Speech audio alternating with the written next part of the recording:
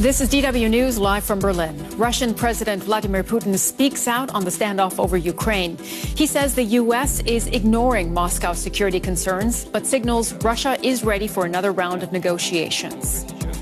Also coming up, the situation is under control, says President Ambalo of Guinea-Bissau after a coup attempt in the West African country. He says drug traffickers could be to blame, but questions are growing over what really happened. Athletes are preparing to go for gold at the Winter Olympics in Beijing, but political issues and the ongoing pandemic are causing headaches for organizers. And sell them, sterilize them, or save them. The dilemma over what to do with the dozens of hippos first brought to Colombia by drug lord Pablo Escobar.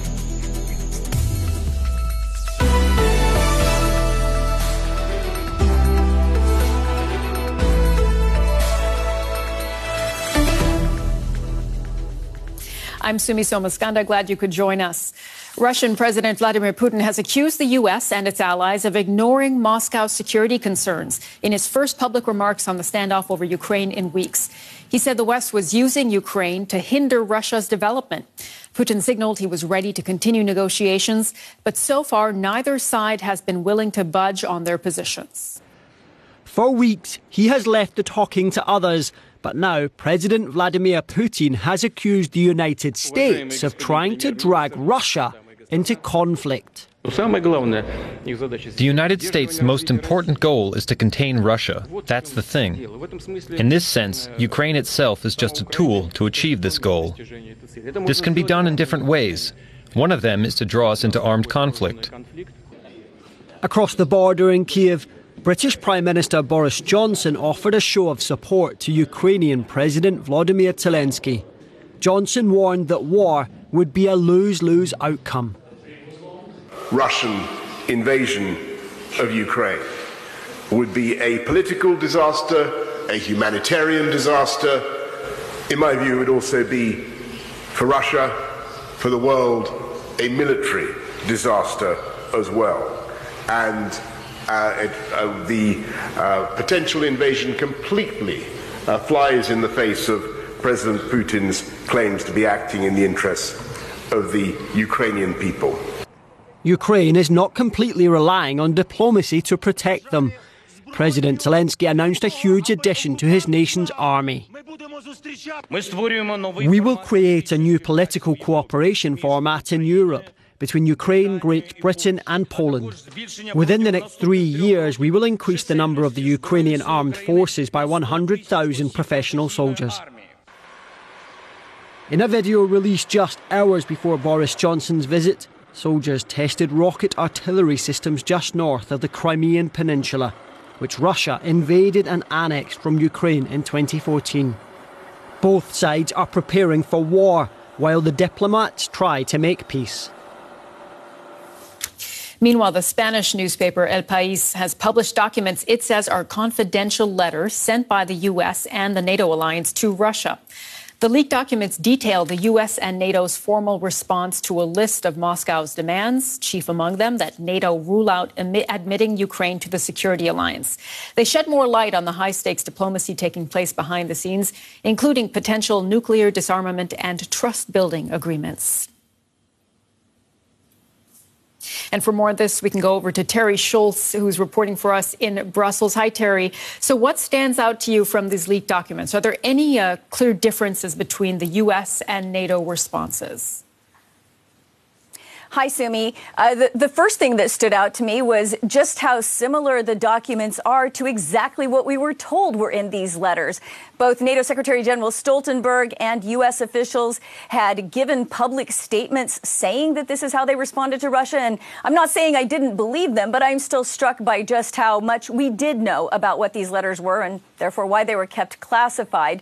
The NATO letter is just 2 pages long and quite general, while the U.S. response is 4 pages, because the U.S. has more details with which to respond. It has missiles, which NATO doesn't, and Russia asked more of the United States. So the U.S. letter talks about what the U.S. is willing to do if Russia reciprocates, including going back to arms control agreements that have fallen by the wayside, limiting and being more transparent about troop movements, which Russia does not do. I was also struck by sort of this scolding nature in the U.S. letter in particular. It reminded Russia that it invaded Crimea and illegally annexed it, that it has troops in Ukraine, in the eastern Ukraine, which Russia denies, and also that it has troops still in Georgia and in Moldova, which were not there at the invitation of those governments. And Terry, tell us again how the Russian side has responded to these letters. Well, besides what you heard from President Putin, that was reiterated again in a letter from Foreign Minister Sergei Lavrov, which was posted on the Russian Foreign Ministry website. And it reiterates that Russia feels this zero-sum situation, that any reinforcement, any reassurance sent to its neighbors is destabilizing for Russia. So Lavrov says once again that the West does not understand the Russian position, and that without if these members are allowed to have NATO forces on their territory, that it is not acceptable to Russia. This is something where there is a clear difference of opinion that simply I don't see how it can be bridged. So taken together, the letters and the response from Russia, does this do anything to change the diplomatic state of play in this standoff? I don't think so. Again, we've heard everyone's positions publicly. What it does do is show everyone in black and white that what President Putin says, that the West basically ignored Russia's proposals and Russia's concerns, is not true, because the letters address very specifically what Russia wants NATO and the U.S. to do, and which are not acceptable. The other thing that I find interesting is that now those people in Eastern Europe who may have feared that NATO and the U.S. might be willing to compromise on their security and withdraw some of these forces and these reassurance measures, that's not on the table at all. DW's Terry Schultz in Brussels for us. Thank you so much. Let's get a quick roundup of some other headlines now. Pharmaceutical companies BioNTech and Pfizer are seeking emergency authorization from the U.S. for a vaccine developed for children under the age of 5. If approved, the extra low doses would be the first in the country to be made available to children above the age of 6 months. Authorities in Canada have broken up a convoy of trucks that was blocking a major border crossing in the U.S. Truckers staged the protests as part of a larger anti-vaccine demonstration that blocked roads in the capital, Ottawa, over the weekend. And now to some other developments in the pandemic. Germany has recorded more than 10 million coronavirus cases since the start of the pandemic. More than 200,000 new infections were logged on Tuesday alone, according to the Federal Research Institute. France has started easing COVID-19 restrictions despite record infection numbers in January. Mandatory outdoor mask wearing and capacity limits for large events have been dropped. And Tonga is going into lockdown after port workers delivering humanitarian aid tested positive for the virus. The remote Pacific nation was left devastated by a tsunami after an underwater volcanic eruption last month. Details are emerging after a reported coup in Guinea-Bissau. President Umaro Sissoco Embalo has said assailants armed with machine guns attacked the government palace for hours while he and the prime minister were inside, but that the situation is now under control. The violence in Guinea-Bissau is the latest in a series of attempted military takeovers in West Africa in recent months, most of which have succeeded.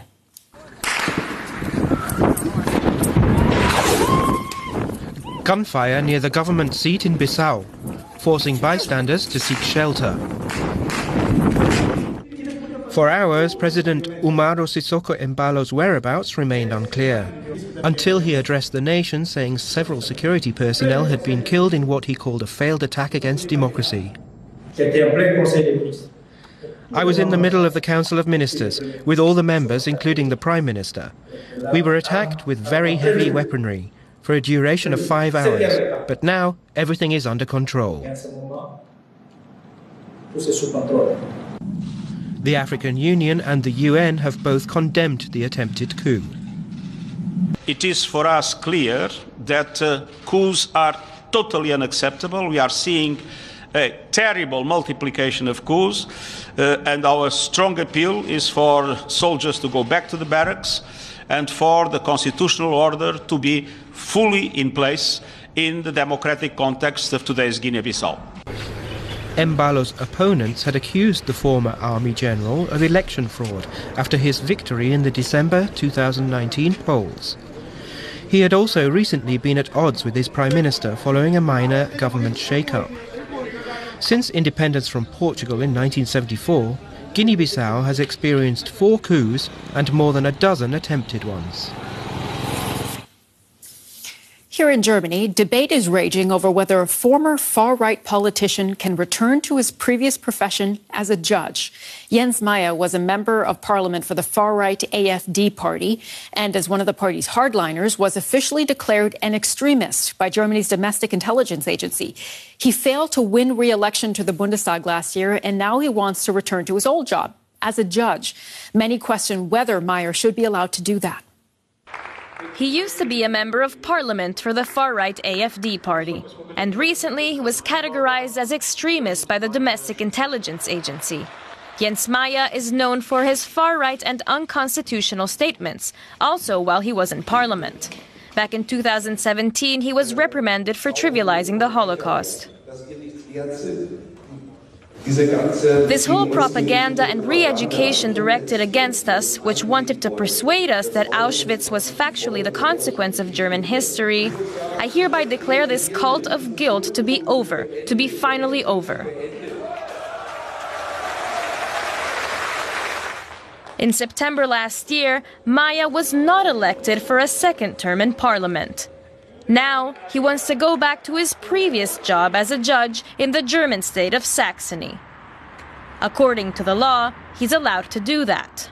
But many believe the justice minister can stop him from doing so. His behavior during his time as a member of parliament gives reason to at least initiate disciplinary proceedings and to examine whether one can also use his statements to accuse him of having violated his official duties. This could possibly even lead to his dismissal as a judge. The Justice Ministry in Saxony doesn't think it can pursue this route. But there's another possibility, a so-called judge indictment. If judges violate the German constitution, they can be removed from office after a vote by a 2/3 majority in the state parliament and a decision by the Federal Constitutional Court. But the hurdles are high, and the clock is ticking for those who want to stop Meyer. And we have our chief political correspondent, Melinda Crane, following this story for us. Hi, Melinda. What are the chances of Jens Meyer returning to his job as a judge? Well, it's hard to say. As we heard there, the threshold is, in fact, quite high. The fact is there are a few legal avenues, as the report pointed out, but precisely because Germany is a country where rule of law is taken seriously, the hurdles are significant. The fact is, one of the absolute central measures is precisely the one that the authorities had been pursuing in regard to Meyer himself, namely that he was under observation by the Domestic Intelligence Service, the Office for the Protection of the Constitution, and thereby that there's awareness of the risks. And then there are measures like the ones we heard about in the report, injunctions, indictments. All of those essentially represent vigilance on the part of all democratic institutions. And that absolutely is what is called for here going forward. Melinda, there also have been other reports of right-wing extremists working in the judiciary as lawyers, as judges, as civil servants. How big of an issue is this in Germany? It's an issue of grave importance, and not only because right-wing extremists like Meyer are serving as lawyers and judges, but precisely because they're sitting in parliament, as he did, and have a platform there for expressing views that call the very foundation of Germany's constitution, with its core provision on the inviolability of human dignity, into question. You heard his remarks there about Holocaust denial. Last week, the AfD's somewhat more moderate co-leader, Jörg Meuthen, announced that he he was quitting his post and leaving the party because it's becoming increasingly radical.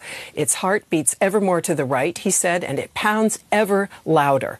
So the party has been in disarray for some time, and in the last election, it didn't do very well in the west of Germany, precisely because of its rightward drift. But it has had resounding success in many parts of the east, and that is where Mr. Meyer would be working if he's allowed to return to his judicial post. So the AfD's radicalization risks widening the divisions between eastern and western Germany as a whole and deepening polarization here. Well, we saw more about the case of Jens Meyer there, but how is Germany tackling this issue on a whole?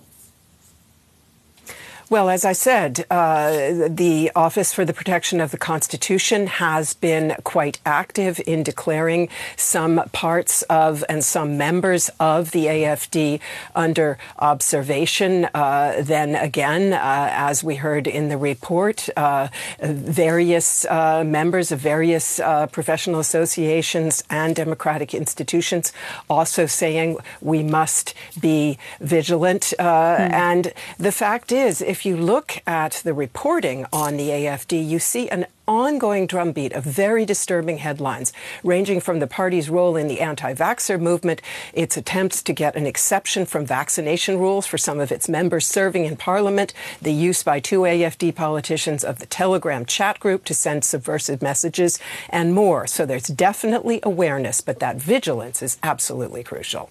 Our chief political correspondent, Melinda Crane, thank you so much. Let's get some more headlines now. At least 25 people are reported dead in the Democratic Republic of Congo after a high-voltage power cable snapped and fell. The incident happened on the outskirts of the capital, Kinshasa. Authorities say the cable hit several homes and a market, killing several people instantly.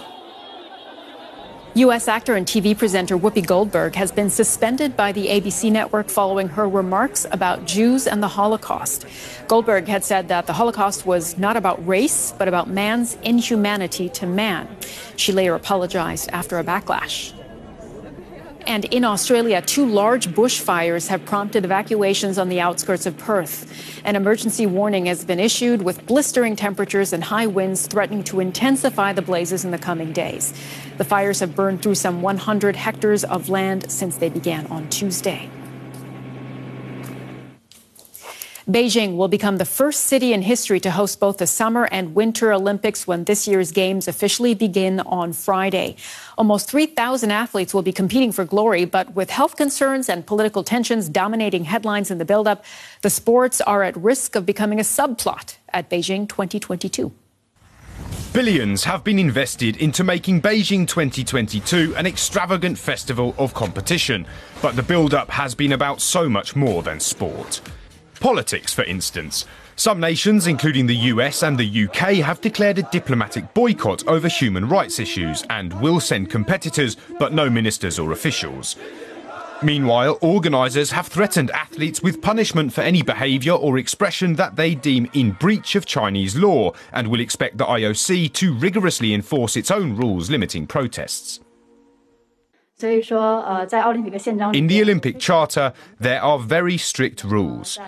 So, for the medal ceremonies and during the competitions, political protests are not permitted. On other occasions, like at press conferences or during interviews, or on personal platforms, the athletes are free to express their opinions. But the athletes must be responsible for what they say.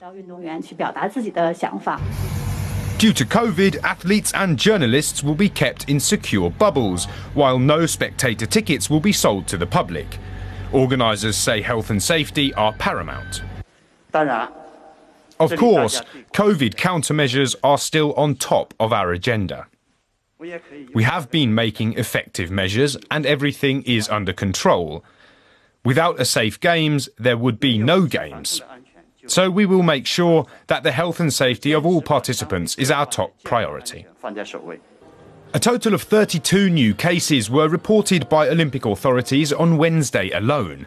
As expected, the pandemic is proving to be one of several headaches for the organisers of Beijing 2022. And we have Tom Ganoy from DW Sports with us for more on the story. Hi, Tom. Just how much will the pandemic disrupt these games? Well, I mean, there's plenty of disruption, already so far, and I think it's probably reasonable to expect a fair bit more. Now, exactly how the pandemic disrupts your games depends on your standpoint. Now, obviously, for the athletes who are currently contained inside this COVID isolation bubble and subject to daily testing, that's obviously, a big level of disruption that they wouldn't be used to from previous games.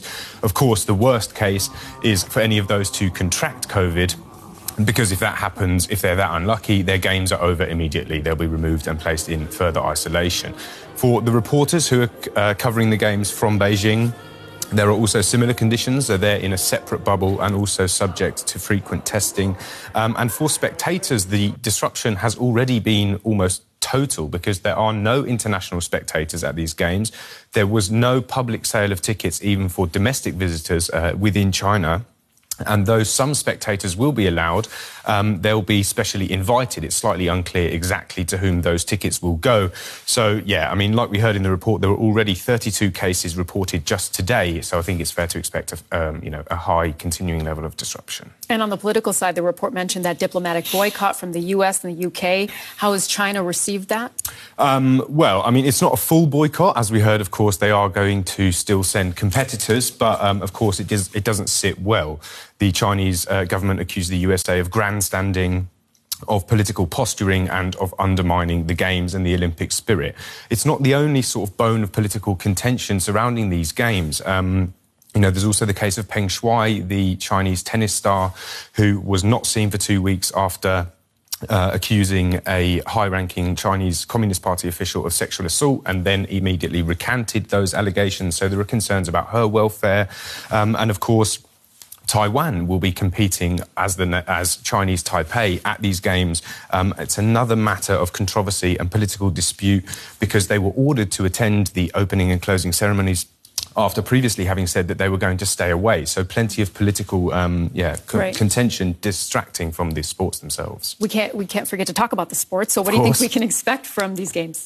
Well, of course, still plenty of sporting highlights. Now, it's a slightly slimmer programme, obviously, than a Summer Games, but still a lot to look forward to. One of the most hotly awaited appearances will be from the Jamaican bobsled team, who are competing at their first Winter Games in 24 years. They've been training in the UK in Bath, in part by pushing cars around in car parks. They're at the Games at 3 bobsleigh events for the first time ever.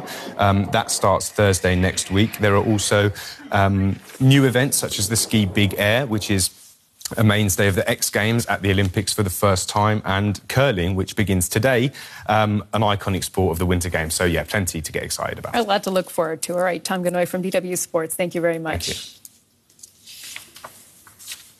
you. Now, Colombia is facing a dilemma over what to do with dozens of hippos. They were first brought there by notorious drug lord Pablo Escobar. He was killed by police almost 30 years ago, and since then, a growing population of hippos has been taking over the countryside near his former ranch. Our reporter traveled to Medellin in Colombia to discover why scientists and activists are divided over how to deal with the animals. A legacy of drug kingpin Pablo Escobar and a problem that has grown over the years. Colombia's hippos, now the largest population outside of Africa, which is their natural habitat. The so-called king of cocaine brought 4 of the pachyderms to his ranch. They've now multiplied to more than 90 and are causing havoc. They like it here, especially in high summer when the hippos gather. They swim out there and then reappear somewhere else. They rammed my boat and tipped it over because you can't see them at night. The males aren't so aggressive, but one hit my boat with a big bang. The hippos in Colombia are now the subject of public debate. Animal rights activists insist that the large mammals are completely innocent. But environmentalists criticize the effects the hippos have on the ecosystem and the indigenous fauna. Scientists support an end to the hippos. It sounds rather harsh, but we must clearly state that it must be done. I think that we from the Academy must be able to explain why this must be done, even if no one is happy about it. No one wants to kill the hippos. But it's the lesser of two evils in this scenario. The Environmental Agency has started with harmless birth control, a contraceptive that works with both male and female hippos. The medicine, donated by US animal welfare authorities, is given by injection. Now we must wait and see how the medicine works. Then we'll know if it really will lead to fewer calves. But young hippos often disappear even without medication. The semi-aquatic animals have achieved a kind of cult status among people who wish to imitate Pablo Escobar.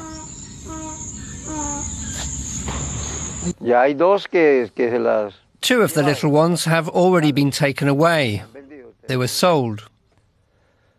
There are a lot of rich people in this country who want to have something like this. The last young hippo was brought to a man who is said to be very powerful. So now there's a market for these exotic animals in Colombia, and they lack natural enemies. That's why this is the largest hippo population outside of Africa where they are indigenous. And we have some breaking news coming into us. Before we go, the European Commission has announced it will go ahead with a controversial green label for gas and nuclear energy. Officials say nuclear and natural gas projects can be labeled as sustainable investments under certain conditions, despite fierce criticism that these sources are not environmentally friendly. Green EU lawmakers are launching a campaign to block the move. We'll have more on that story for you at the top of the next hour. Let's get a quick recap of our top story. Russian President Vladimir Putin has accused the West of ignoring Moscow's concerns about regional security after the U.S. and NATO responded to demands over the Ukraine crisis. The U.S. and Russia have resumed talks with a phone call between Secretary of State Blinken and Foreign Minister Lavrov, but there has not been a breakthrough. Thank you for watching DW.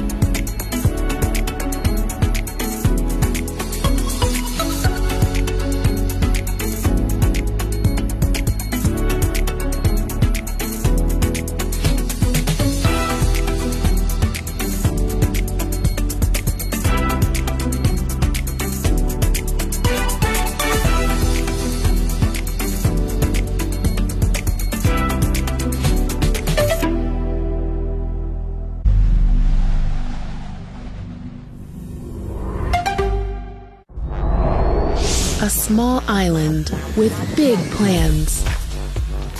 La Réunion in the Indian Ocean. The French Overseas Department is making a complete transition to renewable energies. It's set to be completed by 2028. Eco Africa. Next on DW.